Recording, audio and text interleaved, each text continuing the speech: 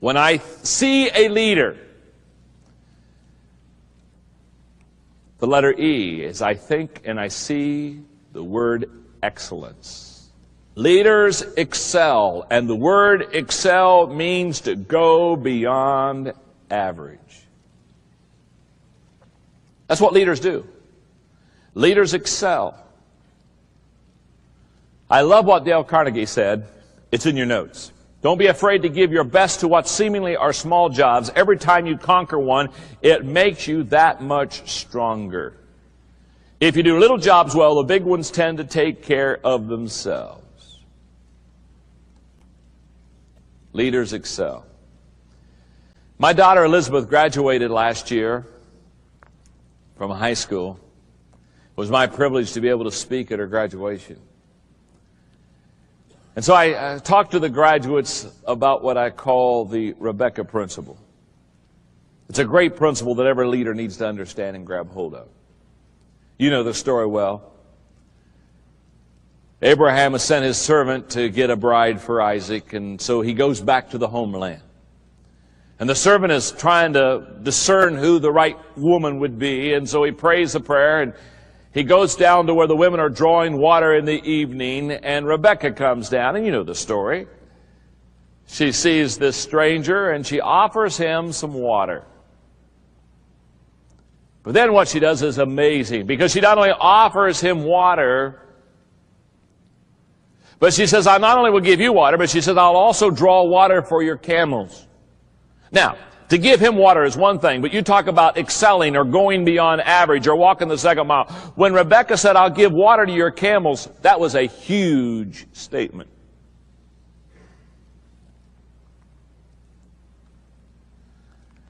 The servant had 10 camels.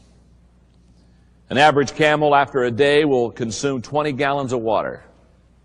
So when Rebecca said, I'll give your camels something to drink, she was saying, I will now spend the next couple of hours of my life going over here to this well with my jug that probably held no more than 5 gallons and go down to the bottom of the well and pulling out that 5-gallon water, and I'll come over here to this water trough and I'll do this. I'm going to make in the next 2 hours 40 trips.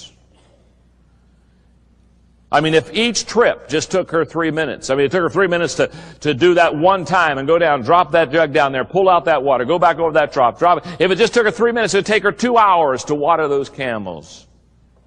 So when Rebecca said, I want you to know I'm not only going to give you something to drink, but I also give your camels something to drink. This was a huge statement. Rebecca now is going way beyond what would ever be thought of as accepted or way beyond average. And she did. Of course, we know the story. You see, Rebecca's mindset and philosophy is totally opposite of what we find in today's society. You see, today's philosophy is this: minimum effort for maximum expectation. We want to know how little can I do and how much will I receive. Now, Jesus addresses the Rebecca principle. He addresses this issue of going beyond average when he talked one time, and let me just listen to these words. Unless your righteousness exceeds the scribes and the Pharisees, unless it goes further, in other words, beyond the call of duty, unless it goes beyond what you are paid to do, forced to do, asked to do, unless your whole life, your spirit and your outlook exceeds the righteousness of the scribes and the Pharisees, he said, you cannot enter the kingdom of heaven.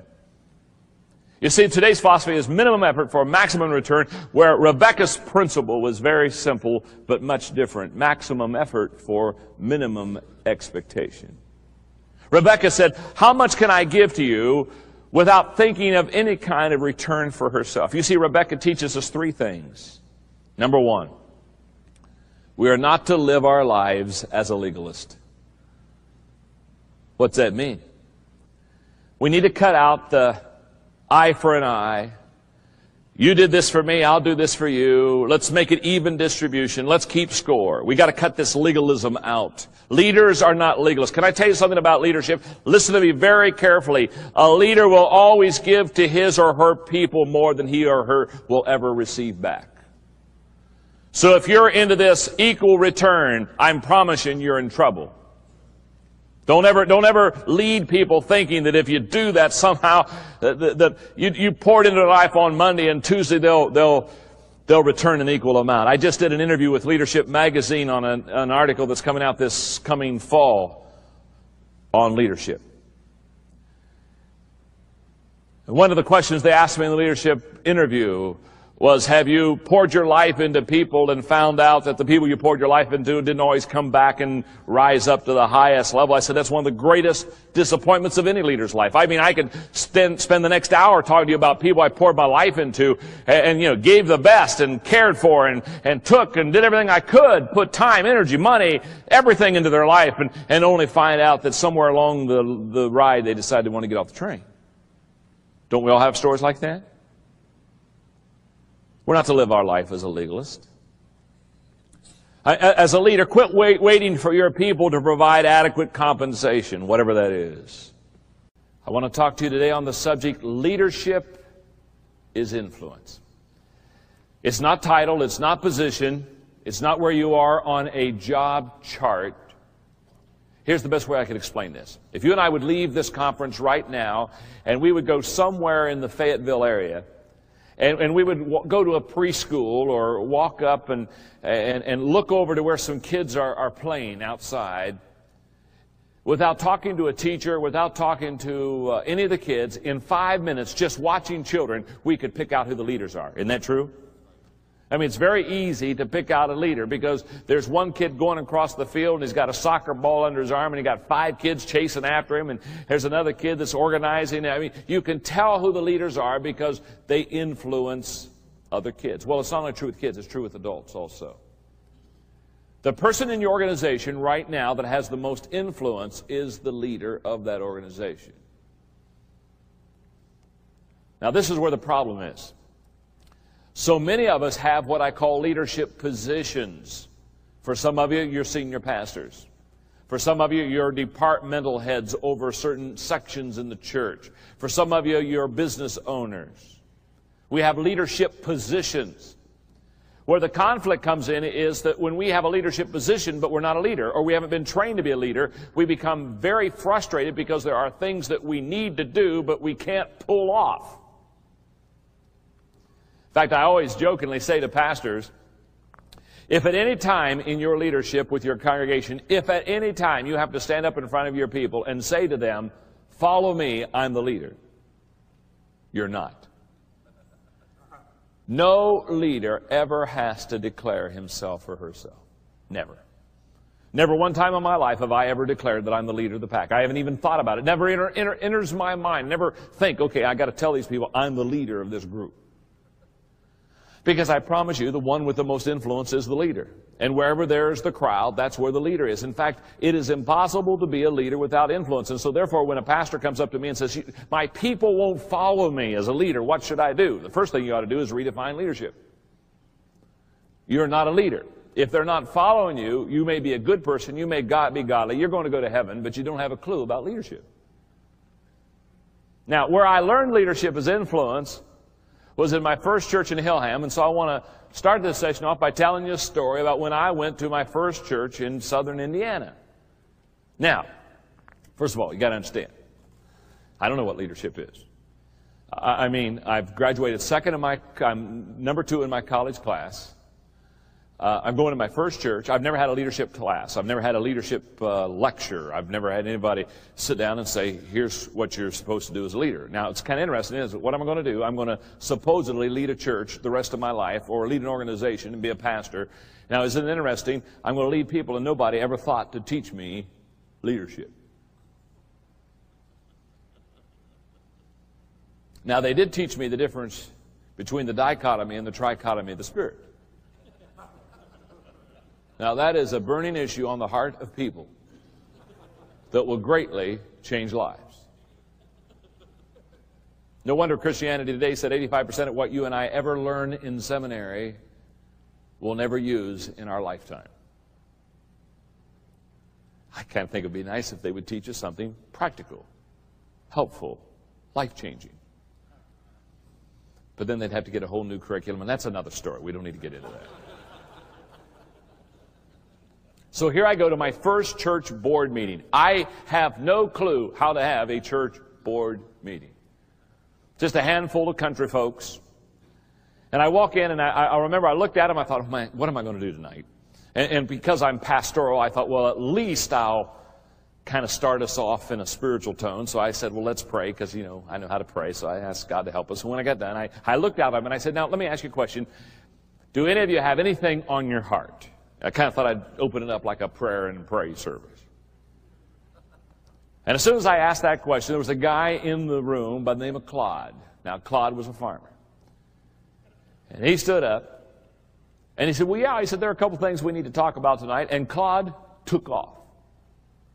Now, what was really neat is, while Claude would talk to the people in the boardroom about things that needed to be done, there was a guy who sat right beside him by the name of Benny. This is the slickest thing I ever saw. Claude would say it, and Benny would second it. And everybody would say aye.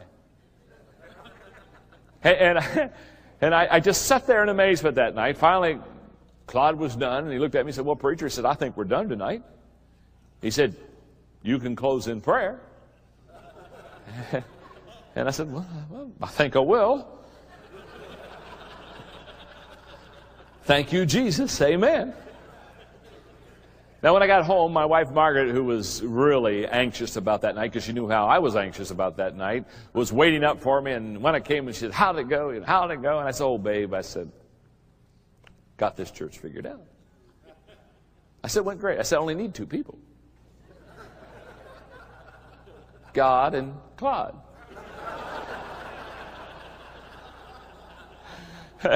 and then I said, if I only get one, I'm voting for Claude. Because Claude keeps showing up all the time. I mean, he's real consistent. Now, what I understood in that first board meeting was very simple. Claude was the influencer of the group. Now, Claude didn't know he was a leader. In fact, if you went up and said, Claude, are you a leader? He'd say, oh, absolutely not. I'm a farmer. I wouldn't press him. I'm not even sure he knew how to spell the word. But he are one. Well, he said, it's obvious to me. We need to paint that front door. Fix that thing. I said, I like that.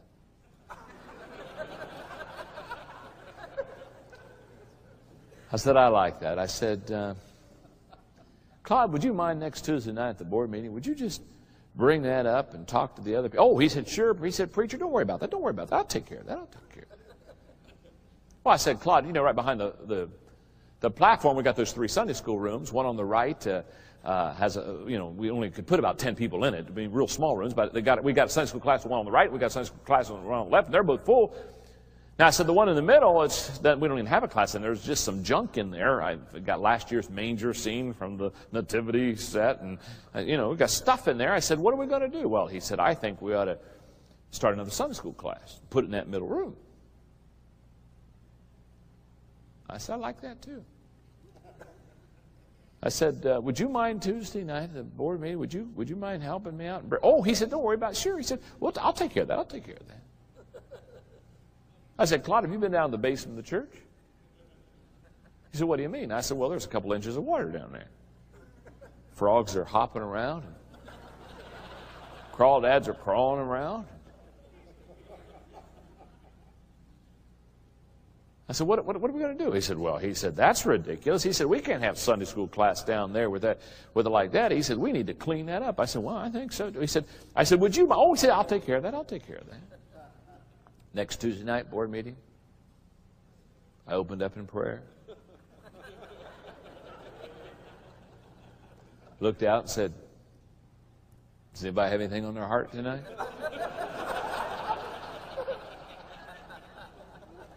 Claude stood up, got his list out, said, preacher, it's going to take a long while. I said, you can sit down. I said, I think I will. He looked at the board and he said, have any of you noticed the front door in our church? He said, personally, I'm embarrassed. He said, the paint is peeling and cracking. He said, let me ask you a question. He said, what do you think visitors think when they walk up that wall? He said, I make a motion. We get the old paint off and a brand new fresh coat of paint on there. He said before Sunday. Benny's sitting right beside him. Said, that's a great idea, Claude. He said, I second it. Everybody said aye. God said, I'll tell you something else. He said, here we've got these 3 rooms behind the platform. On the right's a Sunday school class, one on the left Sunday school class. They're both full. We can't grow anymore in Sunday school. He said, but we've got this middle room. And he said that we don't even have a class in it. We just got a bunch of junk in there. And last year's manger scene. He said, let's clean it up. And he looked back at Maxine Wilson. She had an appliance store she owned in West Baden. And he looked at Maxine and said, Maxine, he said, I'd like you to be the teacher of that class. He said, I've heard you substitute before. He said, you do a real fine job. He said, especially, he said, when you have one of them there quarterlies, he said, you do a real good job. He said, I'll personally get you a quarterly. And he said, I want you to teach that Sunday school class. My wife, Esther, and I will be the first 2 in that classroom. He said, you teach the class, and we're going to get it started next Sunday. And I looked back at Maxine Wilson. She was sitting there, big old tears coursing down her cheeks. So when Brother Claus said, I'll do my best. If you think I can do it, I'll sure do my best for you and for Jesus. And Benny said, it's a good idea. I second. And everybody said, all right.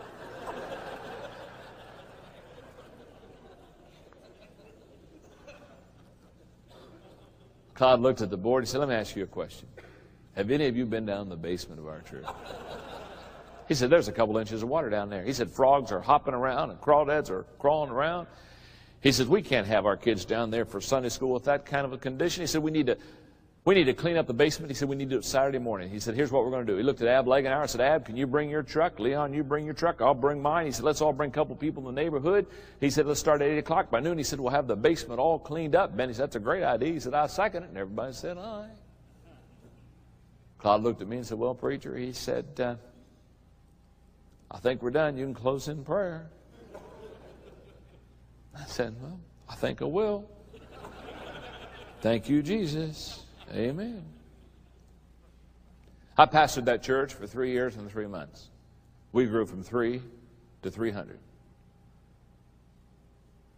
Not one time in any board meeting in those 3 years, 3 months did I ever personally carry an agenda item to the meeting. Every month, about a week before the board meeting, I went down on the farm. Claude and I did the chores and talked about the church. He carried the ball all the way for me. Wasn't it Mark Twain who said, it's amazing what could happen in an organization if the leader doesn't care who gets the credit? Oh, by the way, when I got ready to leave that church, I had a fellow who followed me. I went to college with him. His name was Denny. And I sat down in Villager Inn at that restaurant with Denny, and I began to share with him about Claude and me and the relationship and what had happened. And I just kind of shared and suggested. Denny said, really, I don't need to tell you how to do anything, but he said, I would suggest you just kind of come alongside of Claude and work with him and give him the ideas and let him carry the ball. I'm telling you, the more I talked about Claude, the more angry Denny became. I mean, he's sitting up there in that booth. I can still see him. Now he's leaning intently over at me. And finally it's his time to talk. And he's pounding the table between us. And he's pointing at me. He's looking at me and said, let me tell you something, John. He said, that may be the way you led this church. He may be the way you run the church. But he said, I want to tell you something. He said, when I come to this church, I'm going to be the leader of this church, not Claude. And I sat there in that booth in Village Inn, and I kind of leaned back, and I said to myself, there is a stupid man.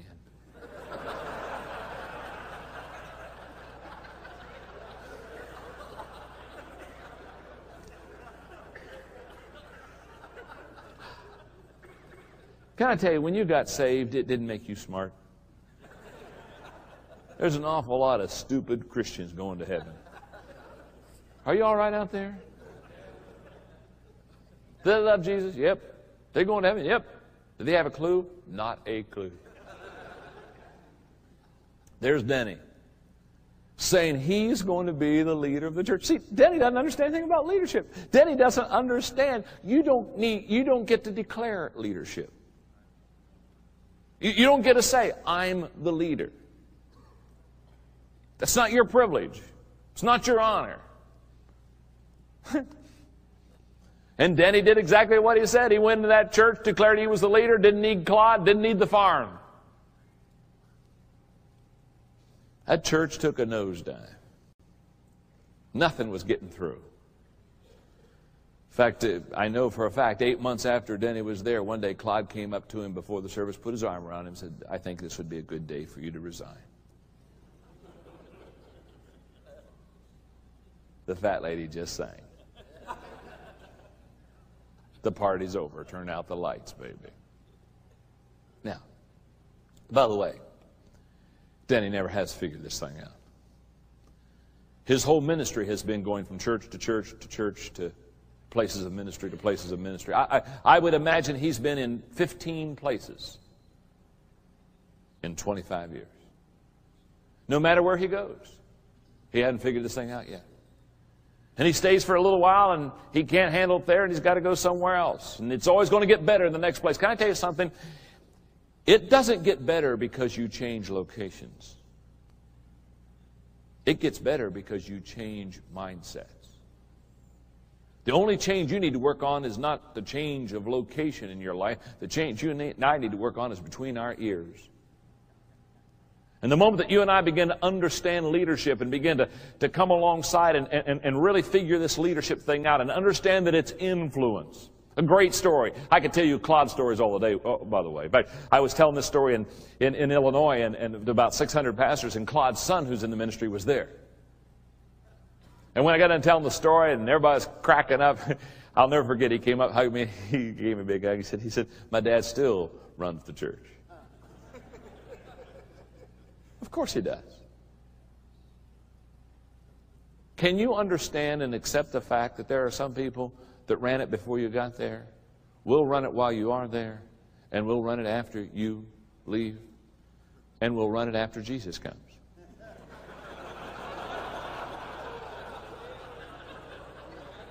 Oh, that's just a thought.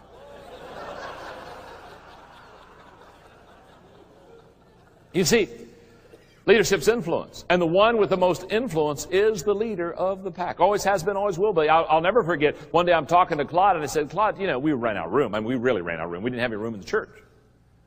In fact, it got to the place where we were running 150, and the church only seated 85, and I didn't know anything about going to 2 services. I didn't know anything about that at that time, back in the late 60s, early 70s. And so what we did is, you could, if you were a member of the church, if you're a board member, you could come, but you couldn't sit down.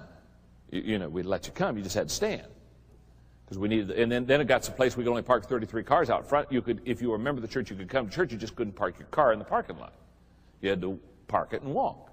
In fact, we had 2 questions on membership survey questionnaire. When you're getting ready to join the church, we'd ask them, 1, do you know Christ as Savior? And number 2, will you park your car somewhere else?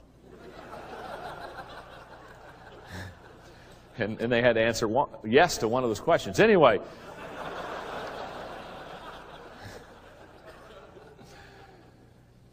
We were running out of room, and I looked at Claude. I said, Claude, you know what? We need to relocate and build church. He said, you're right, preacher. He said, we need to. I said, Claude, do you think you could find some land? He said, of course I can. I said, do you want me to get some? I said, go get some land. That was Saturday morning, about 10, about 2:30 in the afternoon. He called me on the phone and said, well, I got some. He said, just went down the road about a quarter of a mile. You know, the Lions property up there on the left, up on that hill. He said, they got 6, 7 acres. They said they'd give us what we need, sell us what we needed. He said, we shook hands. So he said, we got our land. Man, I said, that's great, Claude. I said, who's going to build the church? Well, he said, I've always used the French Lick Lumberyard Company down there. He said, they do a good job. Build every building I've ever had. He said, have you met the guy that owns the company? I said, well, no. He said, well, get in the truck. Let's go down and meet him. I got in the truck. We went down, got out of the truck. Claude introduced me to the guy that owned it. They talked a little small talk for a moment, and Claude said, well, you know, he said, we're growing down there. We're going to buy some land over there on the Lions property. He said, we need somebody to build the church. He said, let me ask you a question. He said, can you build this for us? And he got out a legal pad. Drew a church, put a steeple on top. Said, can you build this?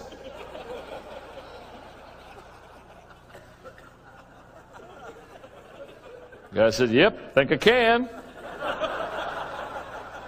Shook hands, had our builder. Oh, if life would have been so simple in San Diego. Our people are excited. The next Sunday we're going to break ground. I mean, they were thrilled. I mean, they were excited. My district superintendent called me. Middle of the week, he said, how's it going? I said, man, it's going great. In fact, we're going to break ground. They said, in fact, come on down. We'd love to have you. Come on down. We'll have you pray a prayer. I'd love to have you. Got real quiet on the other end. He said, that's why I'm calling. Now I could tell there was a problem. I said, uh-oh, what's the problem? Well, he said, I don't think you've gone through the proper procedure yet. So what do you mean? He said, well, let's start at the basic. He said, what was the vote of the congregation? I said, they didn't vote. He said, they didn't vote. You're going to go build a building. You're going to buy land. They didn't vote. He said, who in the world told you could do this? I said, God said. Number one, we are not to live our lives as a legalist. What's that mean? We need to cut out the eye for an eye. You did this for me, I'll do this for you. Let's make it even distribution. Let's keep score. We got to cut this legalism out. Leaders are not legalists. Can I tell you something about leadership? Listen to me very carefully. A leader will always give to his or her people more than he or her will ever receive back. So if you're into this equal return, I'm promising you're in trouble. Don't ever lead people thinking that if you do that somehow, that you poured into their life on Monday and Tuesday they'll return an equal amount. I just did an interview with Leadership Magazine on an article that's coming out this coming fall on leadership.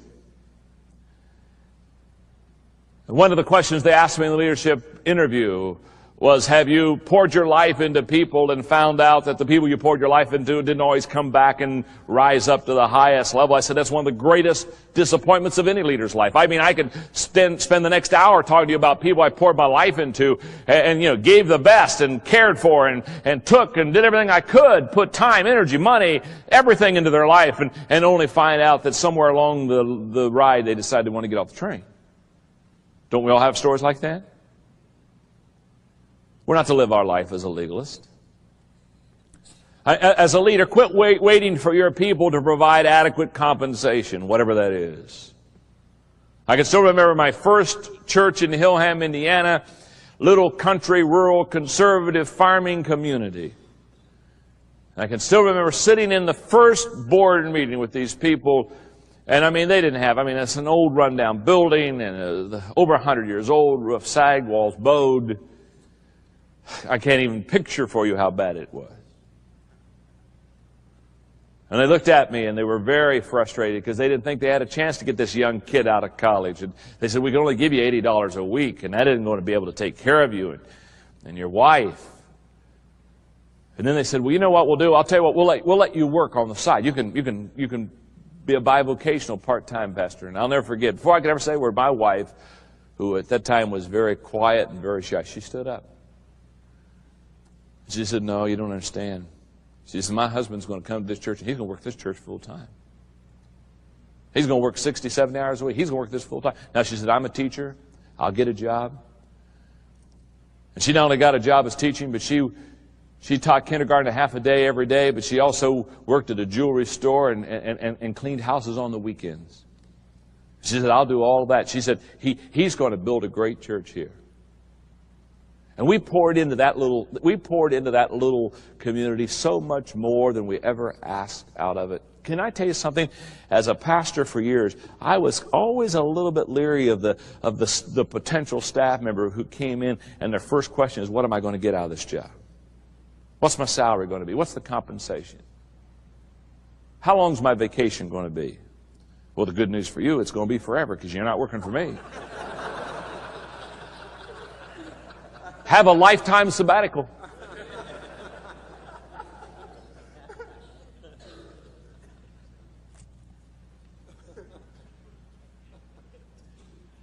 Leaders never calculate up the dividends and make a decision based on the return.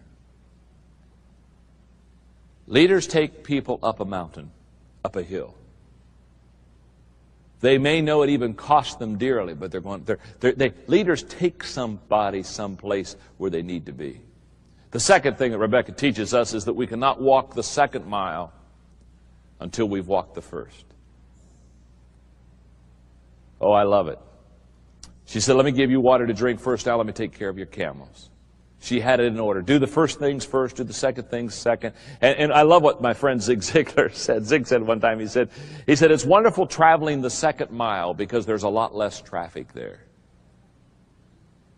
How true. Third thing Rebecca teaches us is this. Extra blessings are a result of extra effort. Little did Rebecca know, little did Rebecca know that when she went the extra mile, that she was going to become the great grandmother of the Messiah. She didn't know that. And the leaders that I know that are successful, they never go into something looking at the return. They never say, well, I'm going to do this, and if I do this, I'll get this back. No, they do it because, listen, why not do it because it's right?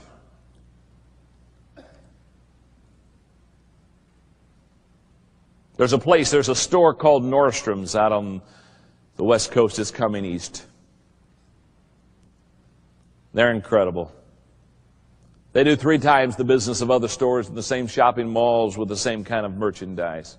All because the Nordstrom's basic philosophy is the only difference between stores is the way they treat the customer. Just recently I was speaking for Promise Keepers in Boise, and I was going to leave that Saturday night after speaking there and go to Sacramento to speak at a large Presbyterian church on Sunday. And Margaret and I were leaving Monday morning to go to China for 3 weeks, and so Margaret was going to get me a couple pair of shoes, and so she went down to Nordstrom's while I was gone to get them. I got in a Sunday evening, I don't know, about 6:30, and loved the shoes, tried them on. They were both, I'd given her the wrong size, and they were both half size too small. She called Nordstrom's up, and she said I was down to get these shoes, got the wrong size. She said, my husband and I have to leave. Our flight leaves at 10 o'clock tomorrow morning for China. She says, is there any way, the store didn't open until 10. She says, is there any way that we could do something about this before we leave? The lady down at Nordstrom said, oh, Mrs. Maxwell, it's no problem at all. She says, now, we don't officially open until 10, but she said, if you'd come by about 8:30, 8:45, if you'll come by, and she described which door to come to, she said, we'll have one of our people there, and we'll be waiting for you, and we'll unlock the door for you. And we'll let you in, and we'll call our shoe guy tonight, and we'll tell him to come in early because we want him to take care of you. And if you'll just meet us there about 8:45 in the morning, we'll be there. And so sure enough, Mark and I are down there the next morning, and nobody's there, obviously, except right there by that door. There's a lady. She unlocks the door. She said, you must be the Maxwells. We've been expecting you. Come on in. She starts walking us down toward the shoe area. We only get about halfway there. Here comes the shoe guy towards us, puts his hand on. Hey, you must be the Maxwells. Been waiting for you. I've got the shoes, I think, at the right size. Put us down, set us down. Tried them on. Literally in 5 minutes, I got the right shoes on. They box them all up for me. Thank me very much. Give me a handshake. They take us right back to the door, unlock the door, and they say, now, if there's anything we can do for you, please let us know. Have a great trip.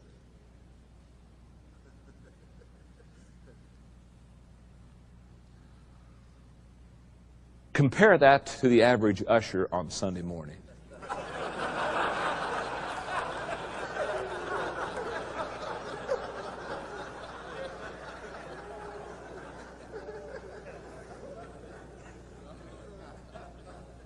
Just a thought.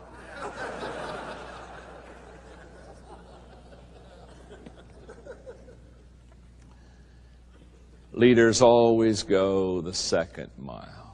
Boy, it is so true. The letter R stands for relationships. Leaders love people. If you can't lead them, you can't and won't love them. And if you don't love them, you shouldn't lead them. Loving them and leading them got to go in the same category. Many, many years ago, I was in Cincinnati, Ohio, at a Standard Oil gas station, and I can still remember standing in the rain writing down why customers quit. It was on the door of the Standard Oil station, Cincinnati, Ohio. Why do customers quit? 1% die. Now, I want to start right off by saying, if people die, that's a valid reason for them quitting. I'm telling you. Businessman, if they die, don't ask them to come back. Pastors, let them alone. Although, wouldn't it be nice to get at least their tithe back? Just a thought. Just a thought. 1% die, 3% move away, 5% other friendships, 9% competition, 14% product dissatisfaction. Watch this one, 68%. It's an attitude of indifference toward the customer that makes people quit.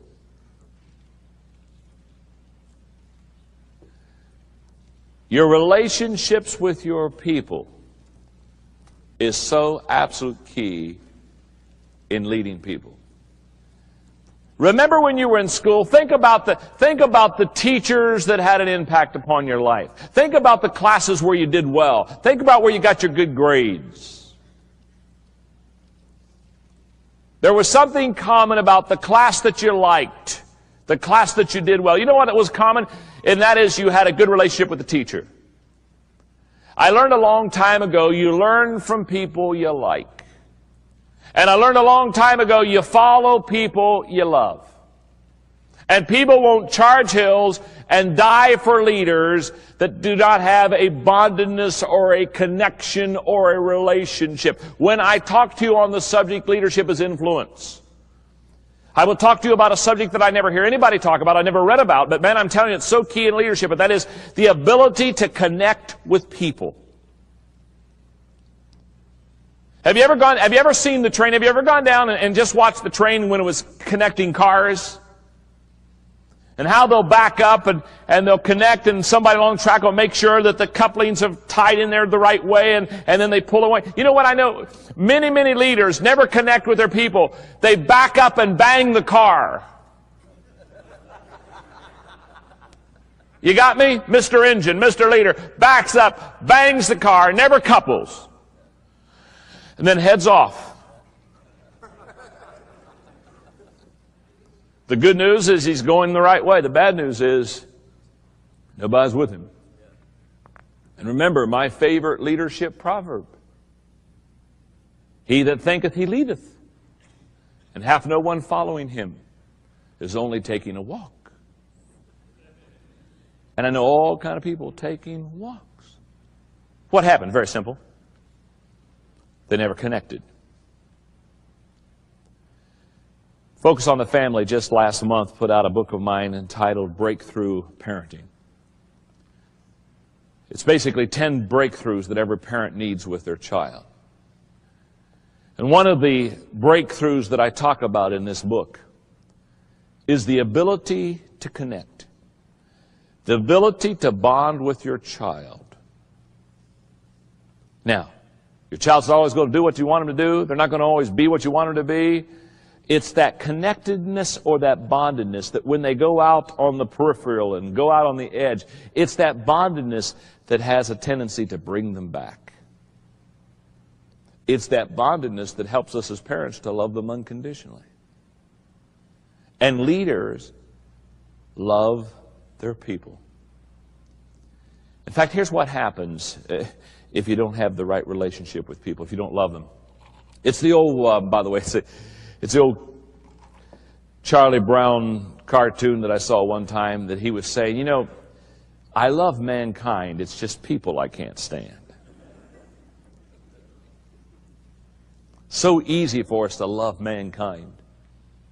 It's those people. When we bond and when we connect with people, when we develop the right kind of relationship, here's what I have found. We were in Israel a few years ago, and we were in the Golan Heights area, and they were telling us about, of course, the war with Syria. And our guide was talking to us about Israeli generals. And he said, you know, the casualties in the Israeli army as far as generals are concerned are very, very high. In most armies, generals very seldom are killed. But he said in the Israeli army, they're killed off. And he said the reason why is the generals always lead the charge up the hill. They don't send their people. They lead them. And he said there's something inspirational about the fact that your leader is charging the hill with you. There's something inspirational about the bondedness of a leader and his or her people, that they've connected, and that there's a relationship that is deep there. And that relationship is the empowering aura of a congregation or a business that allows them to go to a new level.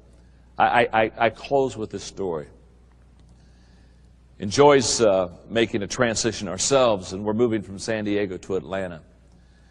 And the reason we're moving to Atlanta is we want to be more in the center of what I would consider the Christian community. 80% of the people in the United States I can get to 80% of the people in America from the Atlanta airport within 2 hours.